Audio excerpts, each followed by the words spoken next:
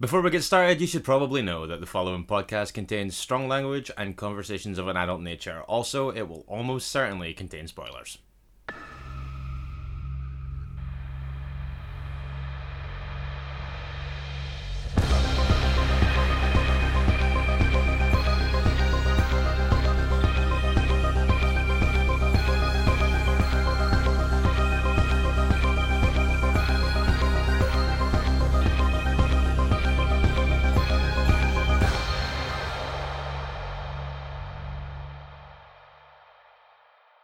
Hello and welcome to Minisode 118 of Strong Language and Violent Scenes, the podcast giving a second chance to films that might not deserve them. I'm Mitch Bain, I'm a lapsed horror writer and an occasional doer of musical things. And I'm Andy Stewart.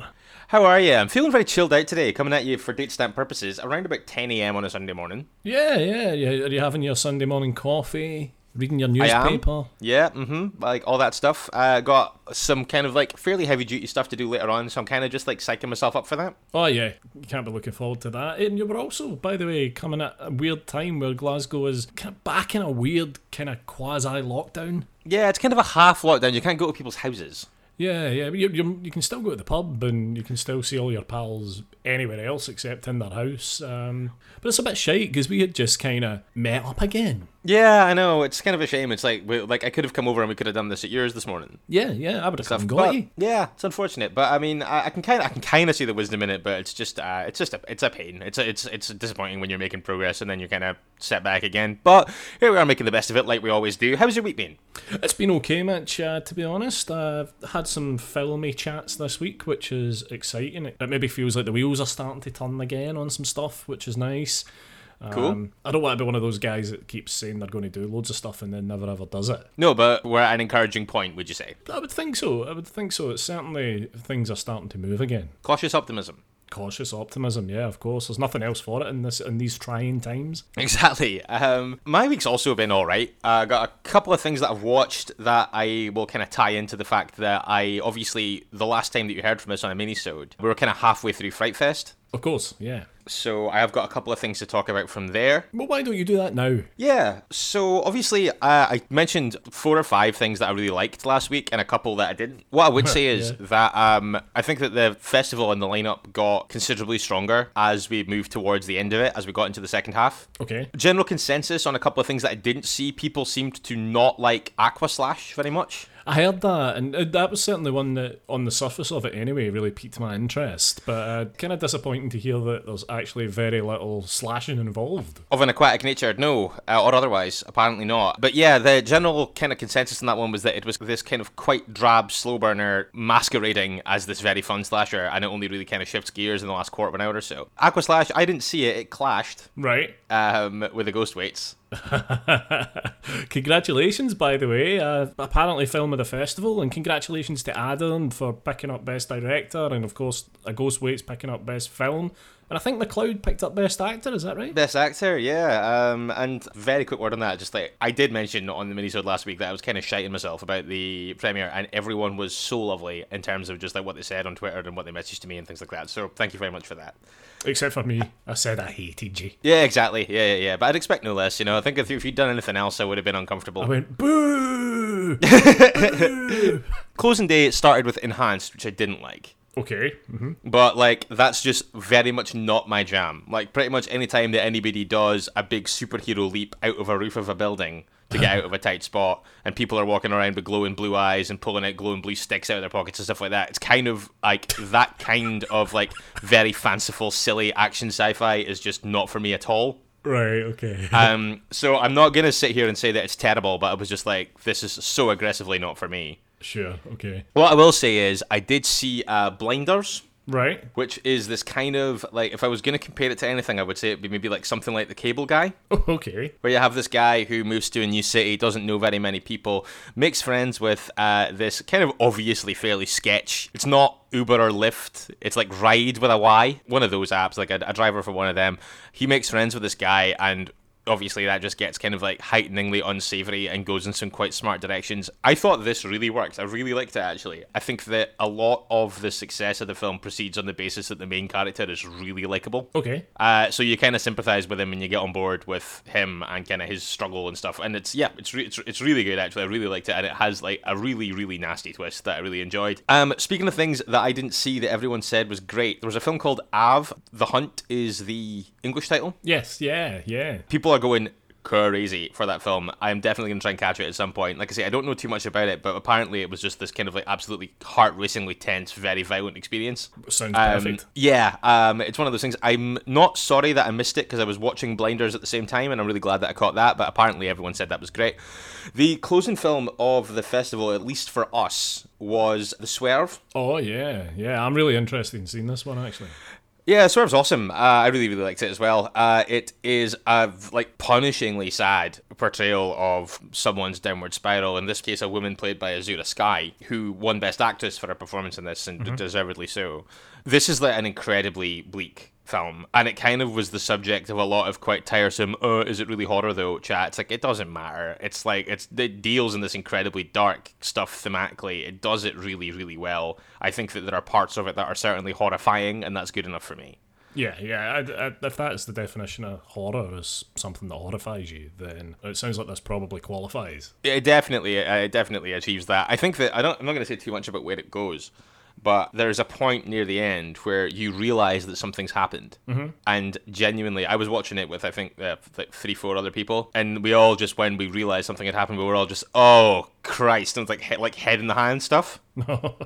I think that like it's so rare that films kind of inspire those reactions. So yeah, it's absolute like relentless misery, but it is great. Wow.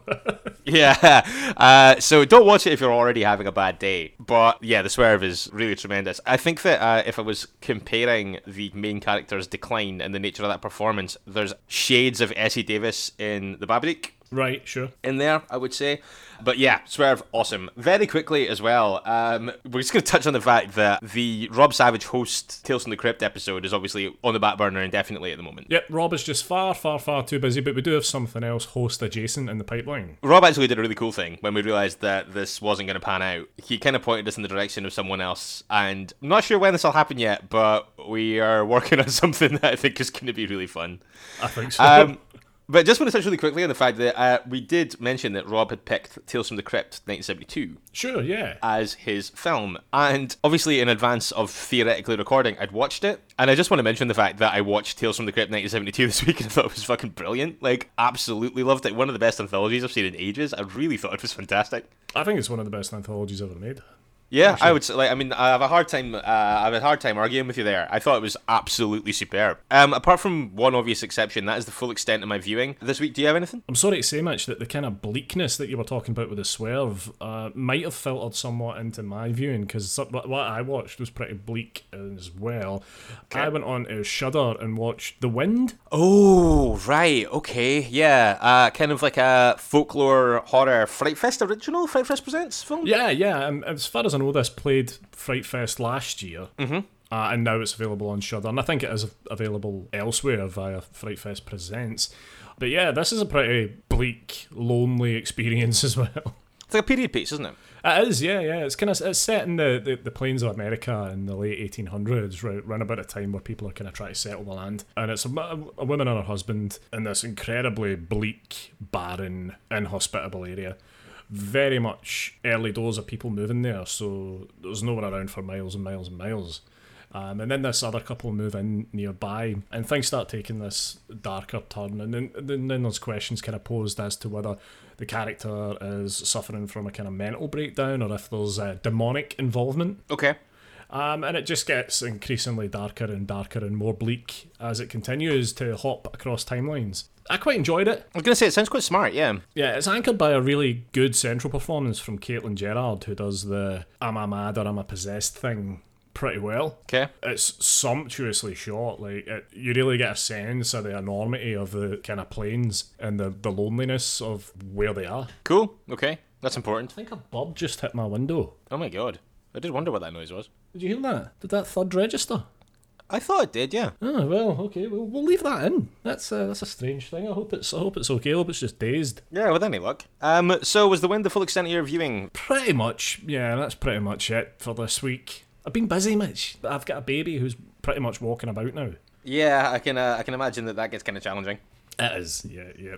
His new thing is picking up the remote control and pausing and rewinding stuff. So, Right, okay. As you can imagine, that makes watching things excruciating. Certainly trickier, yeah, for sure.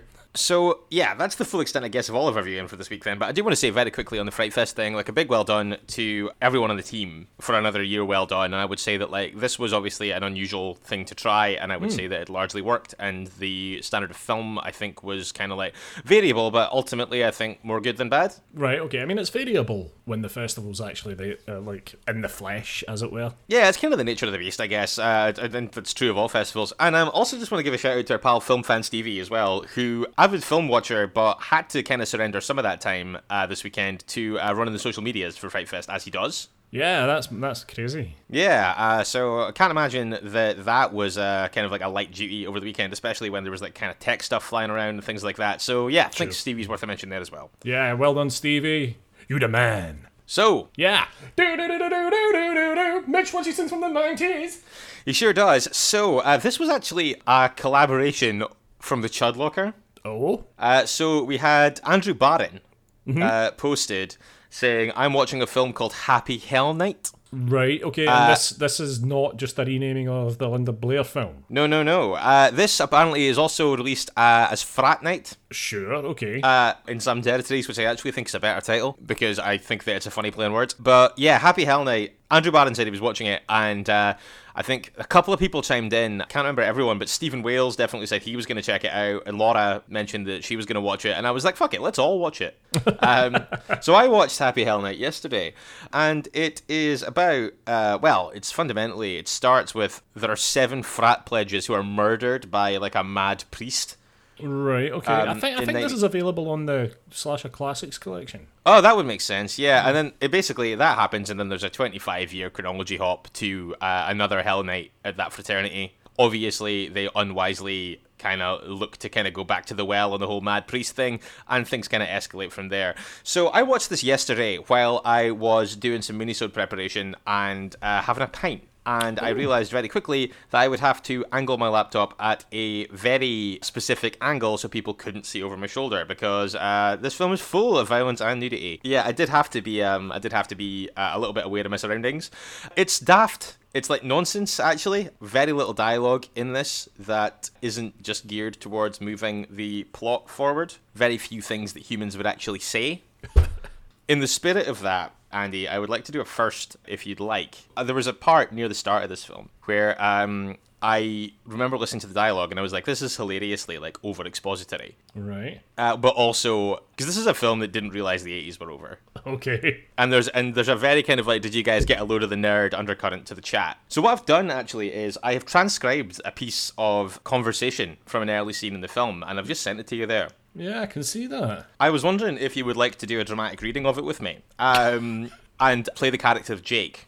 Jake, right? Yeah. Sure, So you'll see that this is an exchange between Ralph and Jake. Ralph being a kind of like fumbly nerd character, and Jake being kind of like a frat boy stereotype. And this feels pointed that you've made me some douchey frat boy. Well, I've made myself the nerd. Take what you want from that as well, you know? I don't think that this was going to work out well for either of us. So do you have that in front of you now? I do have it here. Okay. Exterior, the quad, day. Look, I'm glad you've set the scene now, so at least I know where I am, I know my surroundings. Sure. Yeah, exactly, yeah. Action. Hey, Jake, wait up. Slow down, Ralph. You're gonna have a heart attack. I've been looking all over for you. Well, okay, you found me. Start talking. Look, man, I definitely want in. What, to Pi Delta? Yeah. Give me a break. You didn't make any varsity teams this year. You didn't even make the equestrian team. You got scared and fell off the horse. Ah, come on, Jake. You know you spooked my horse. Well, how you gonna manage handling this initiation stunt we're gonna throw you tonight? Look, tonight's Hell Night. If I don't get in tonight, I'll have to wait another year. You know my dad'll cut me off. Yeah, and if we don't win this competition for the biggest stunt, the initiation stunt, tonight, we lose the competition. Why should I let you? Why don't you give me a chance? Let me think about it. And scene. So this is a level of nonsense that you're dealing with basically the entire film. Wow, okay. Because anyone who was listening to that, you may have noticed that there was a line there that was literally, if we don't win this competition, we lose the competition. I see that. I can also see that it appears that Ralph's dad has real stakes in whether or not he gets into this fraternity.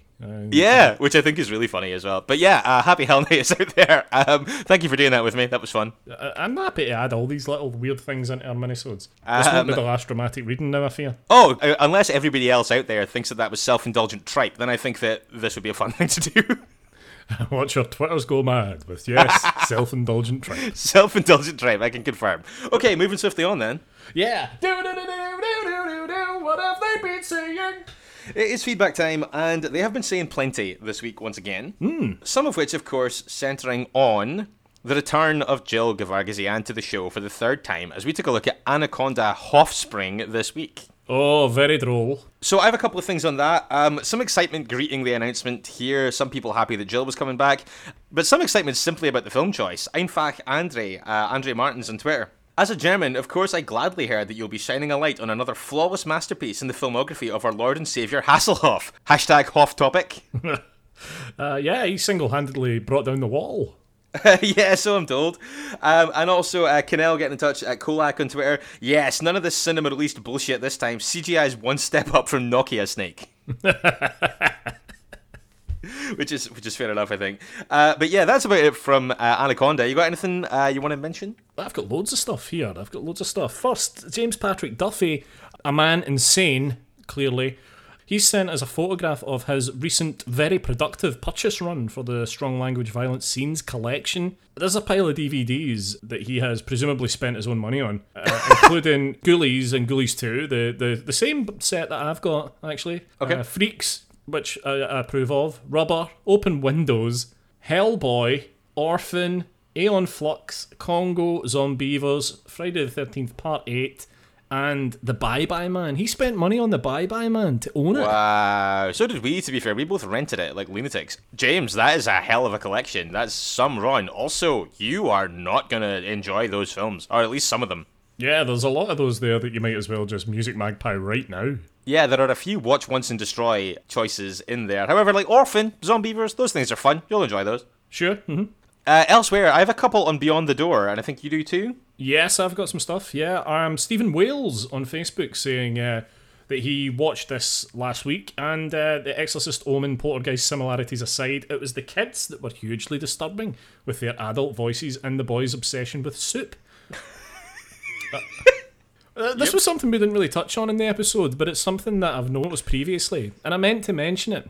And I'll talk about it in a second, but was handing your kid a tin of soup with a straw in it as a snack really a thing in the 70s? And he's shared a photo of the young lad there, whose name escapes me at this point. Oh, his name was like Keith or something. Drinking from a can of Campbell's soup.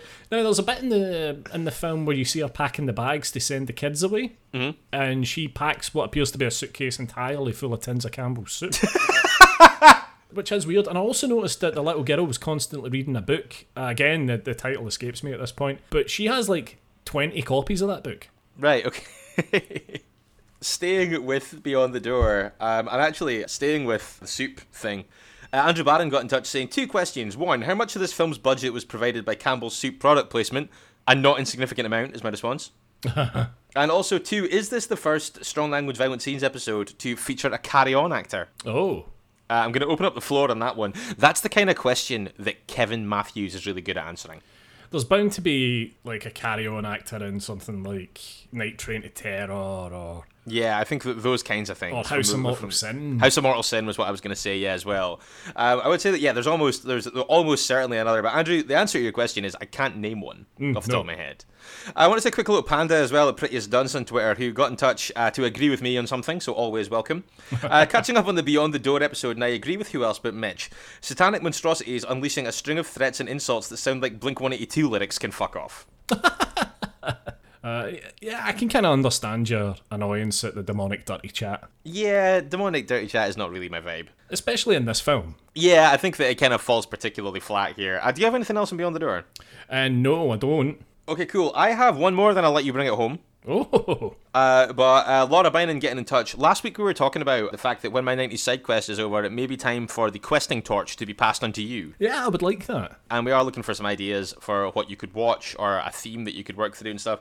Laura suggested weird 70s exploitation, things like Pigs and Scream Bloody Murder and Love Butcher and stuff like that, which I think would be a fairly labour-intensive side quest. Well, I've already seen 2 of those titles. Okay. So that's the first real suggestion that we've had on that. But yeah, we're looking for a side quest to replace the 90s side quest, which is coming to an end, I would say. You've barely scratched the surface. I know, but to be fair, it's 10 years worth of films. Give me a break. But yeah, we're looking for suggestions for a side quest for Andy. So all the usual channels if you have any ideas for that. So yeah, that's the lot for my feedback. So if you want to take from here... I'm going to give you something from Chris Skelp on Facebook. Okay. After ending Fright Fest with 2 harrowing realist movies, I needed something less traumatic to watch last night. So continuing the Fright Fest link, I watched Gremlins 2, as recommended by Adam Stovall, best director of the festival no less. What a blast that was. Loved the absolute ridiculousness and then really enjoyed listening to the episode today. One of the most entertaining I've heard. I reckon that is also helped by it being very obvious. Everyone is getting more pissed as it goes on. That is certainly true. Of that episode, that was a great night actually. That's our last in-person guest. It was, yeah. That was the last time we had a guest in person back in March when Adam came on and did Gremlins 2 with us.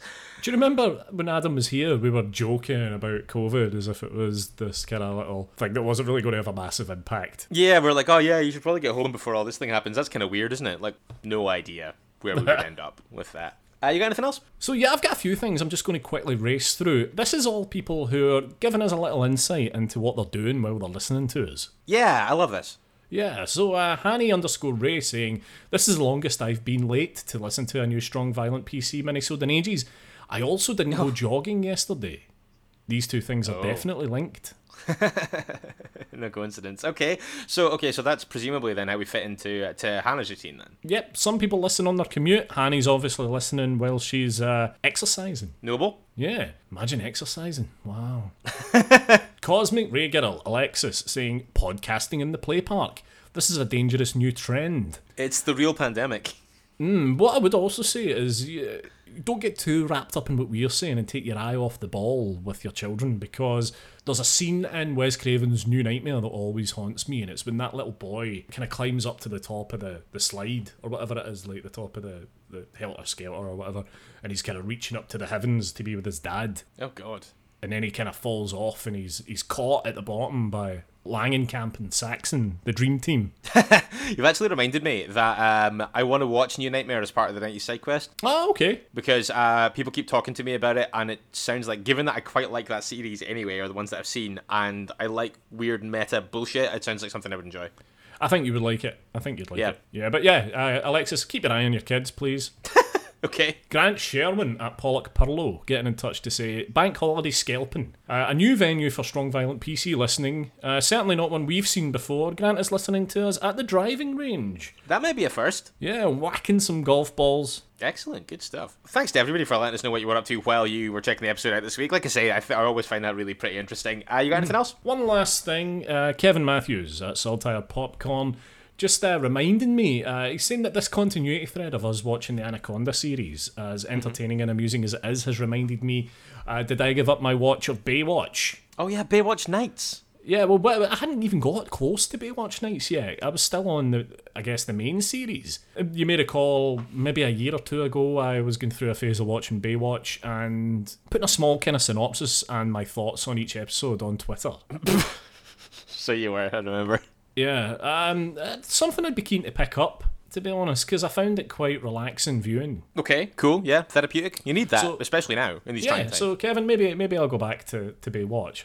I'll pick up on Baywatch and just inject a little sun into my life rather than the drab bleakness of impending winter. What could be better as winter approaches? This minisode, by the way, is picking up an unremittingly bleak kind of through line. Yeah, don't be fooled by the jolly facade. This entire thing is underpinned by a very real existential nihilism.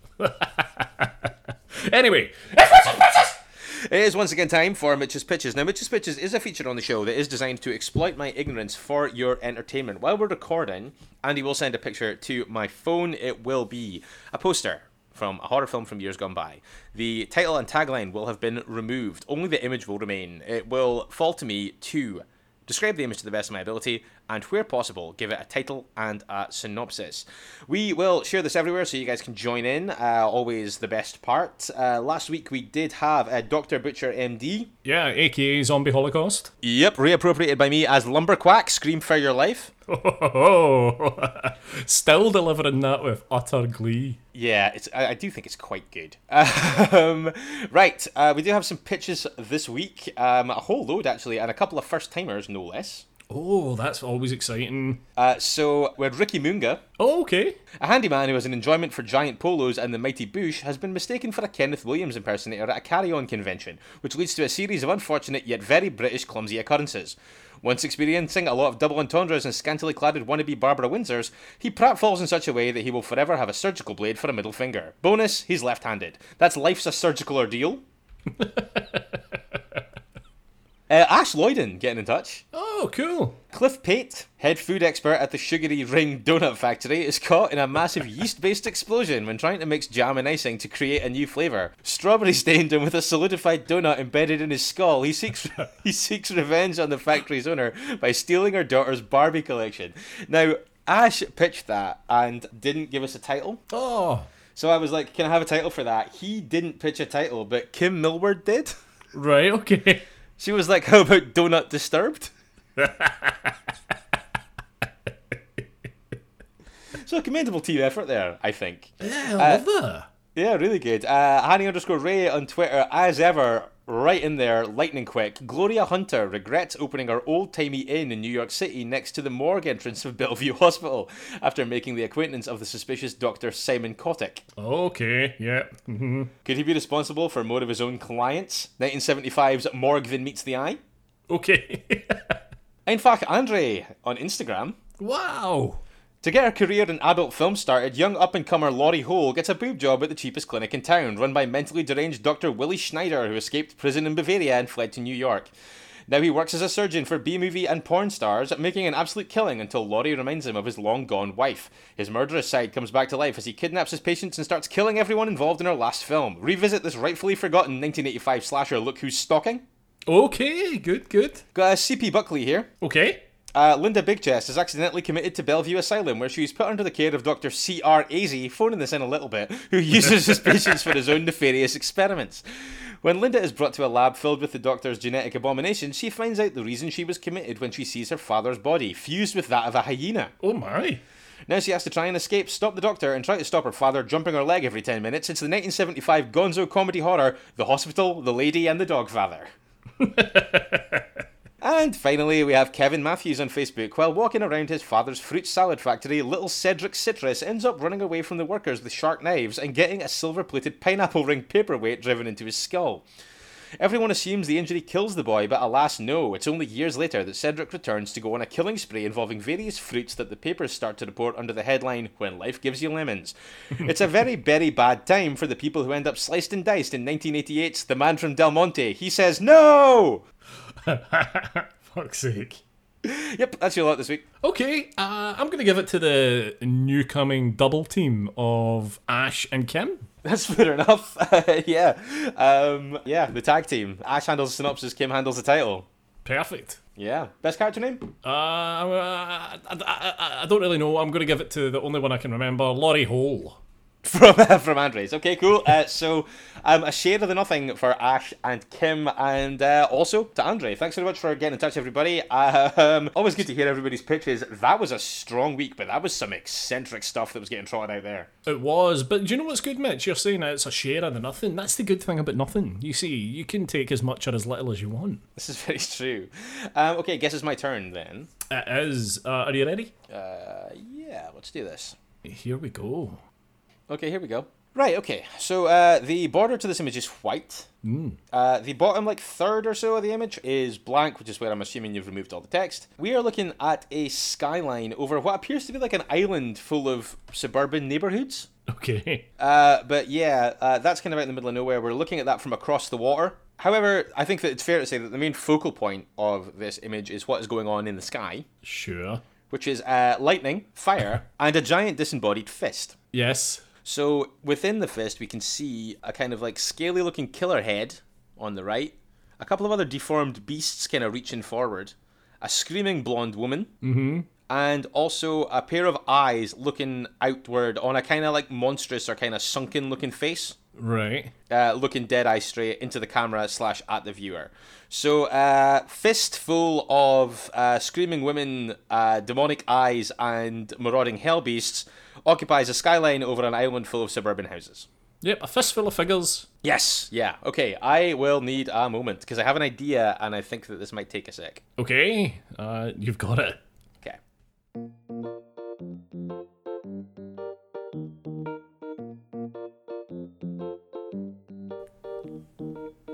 Imagine looking out your window and seeing that.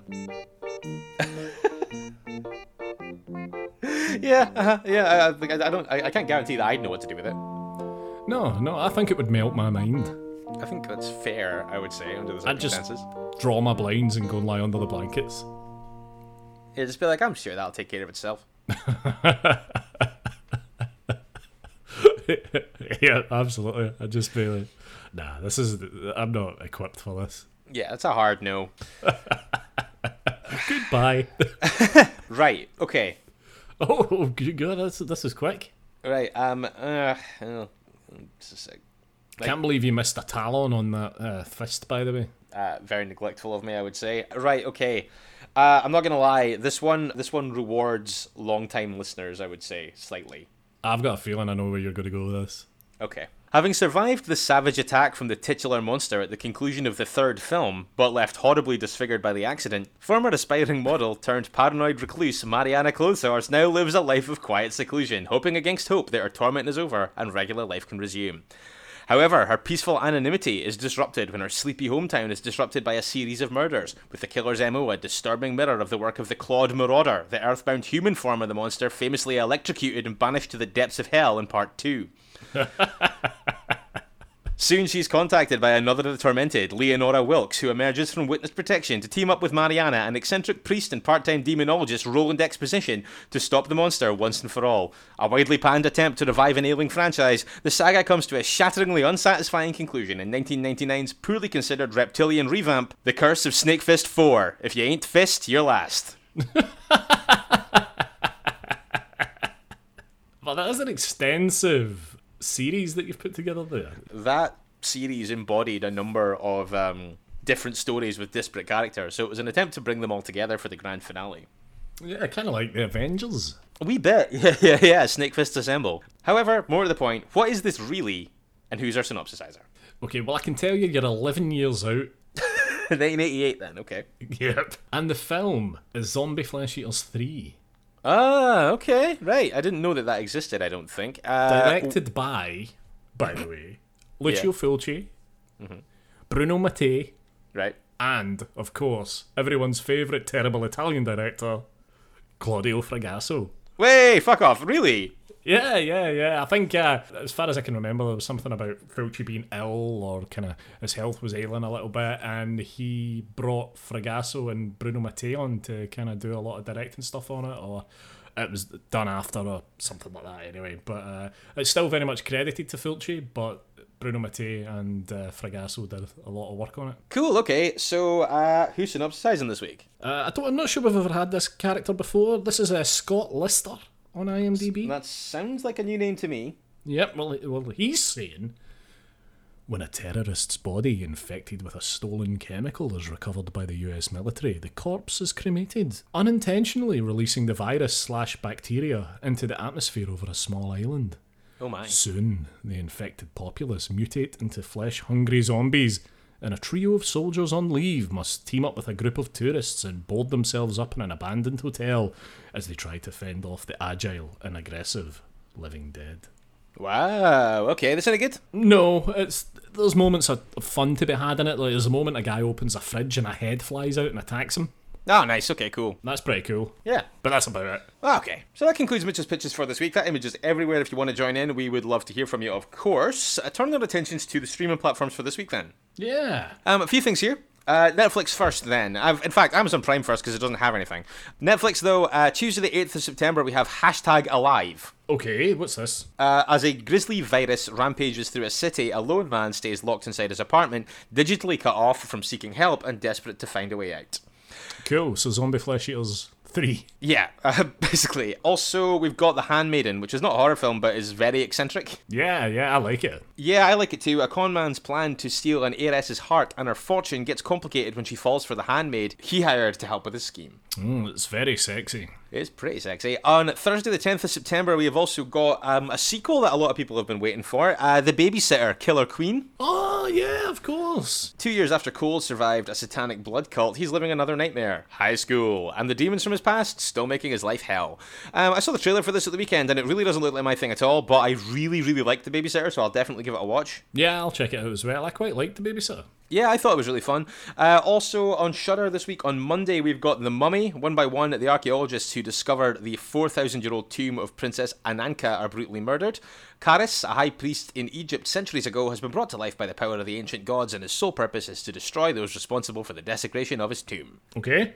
And finally, on Sky Cinema this week, on Saturday the 12th of September, we've got Don't Let Go, which is a Blumhouse film starring David Oyelowo. Okay. Detective Jack's niece, Ashley, is killed in what seems to be a murder-suicide. He soon discovers he can somehow communicate with Ashley in the past, and together they try to reverse the tragic event. Right. Okay. Never heard of that. No, me neither, actually, which is weird, given that it is one, a Blumhouse film, and two, has some kind of decent star power behind it as well. Yeah. That's your lot for this week. I would say, for a pick, The Handmaiden is great, but in terms of just something that has piqued my curiosity just because I like the original, I would say also The Babysitter, Killer Queen. So both of those on Netflix. That's The Handmaiden from Tuesday and Killer Queen from Thursday. Yeah, I'm going to agree with both of those selections, Mitch. Cool, okay. Turning our attention then to this week's show, and we do have not one guest, but two. Oh, it's been a long time since we had two guests. That would have been the Pierce brothers? Yes, yeah, it would be. The now world-renowned Pierce brothers, the record-breaking Pierce brothers. But yeah, we do have two guests this week, and it's kind of tying in with the Fright Fest theme. Yeah, yes, of course. He is the director and writer of The Honeymoon Phase. She is the star of The Honeymoon Phase. We have Philip G. Carroll Jr. and Chloe Carroll joining us this week. Yeah, I'm really looking forward to this one. And yeah, we're revisiting a franchise that we haven't been to for quite a long time.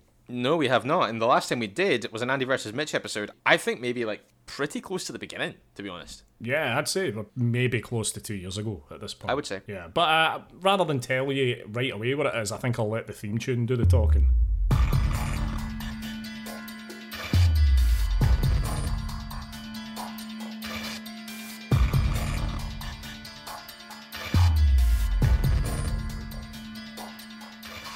Yes, of course, we are returning to the Saw franchise for the third installment, wittily titled Saw 3. I could not be happier about this. Excited? Yeah. But I mean, like, I love the Saw films, or at least if I don't love them, I have very particular opinions about them. I think that this film is not without its problems, but it sits in a really curious spot in the series. Yeah, okay. Mm-hmm. And I think that that's really interesting, and I kind of feel like, for reasons that we'll get into, I kind of feel like you can't talk about Saw 3 without talking a little bit about Saw 4 as well. Which I don't like. Yeah, I think of the two, Saw 4 would be the harder one to defend. Agreed. However, Philip and Chloe Carroll, the director and star, respectively, of The Honeymoon Phase, have chosen Saw 3, and we'll be talking to them about that this Friday. How are you feeling about that? If you want to get in touch with us and share some thoughts, then there's loads of ways you can do that. Facebook and Instagram, we are Strong Language Violent Scenes. You can tweet us as well at Strong Violent PC. You can email stronglanguageviolentscenes@gmail.com, and you can, of course, also get in on our ever-expanding community on Facebook and our Facebook group, The Chud Locker. Yeah, and of course, check out our Patreon page, patreon.com/Strong Language Violent Scenes. We will have some Patreon exclusive content. We've changed up the schedule a little bit. We are going to be releasing Patreon content on Wednesdays, because then you get your Monday minisode, you get your Patreon content on a Wednesday, you get your main episode on a Friday, and yeah, that way we're never that far away from you. Yeah, that's kind of the new plan. So we do actually have like a load of stuff planned for September. If you are in on those tiers, then you'll have hopefully seen a post just lately kind of talking about the things that are upcoming. But yeah, if you want to go over, get in on the action and check that out, that is patreon.com/stronglanguageviolent-scenes. We are back this Friday talking Saw 3 with Philip and Chloe Carroll. Join us then if you can. In the meantime, don't forget, it is better to die a hero than live as food in a world of chuds. Goodbye. Bye! You've been listening to Strong Language and Violent Scenes with Andy Stewart and Mitch Bain. Strong Language and Violent Scenes theme by Mitch Bain. Production and artwork by Andy Stewart. Find us on Stitcher, iTunes, Spotify, Google Podcasts and Podbean.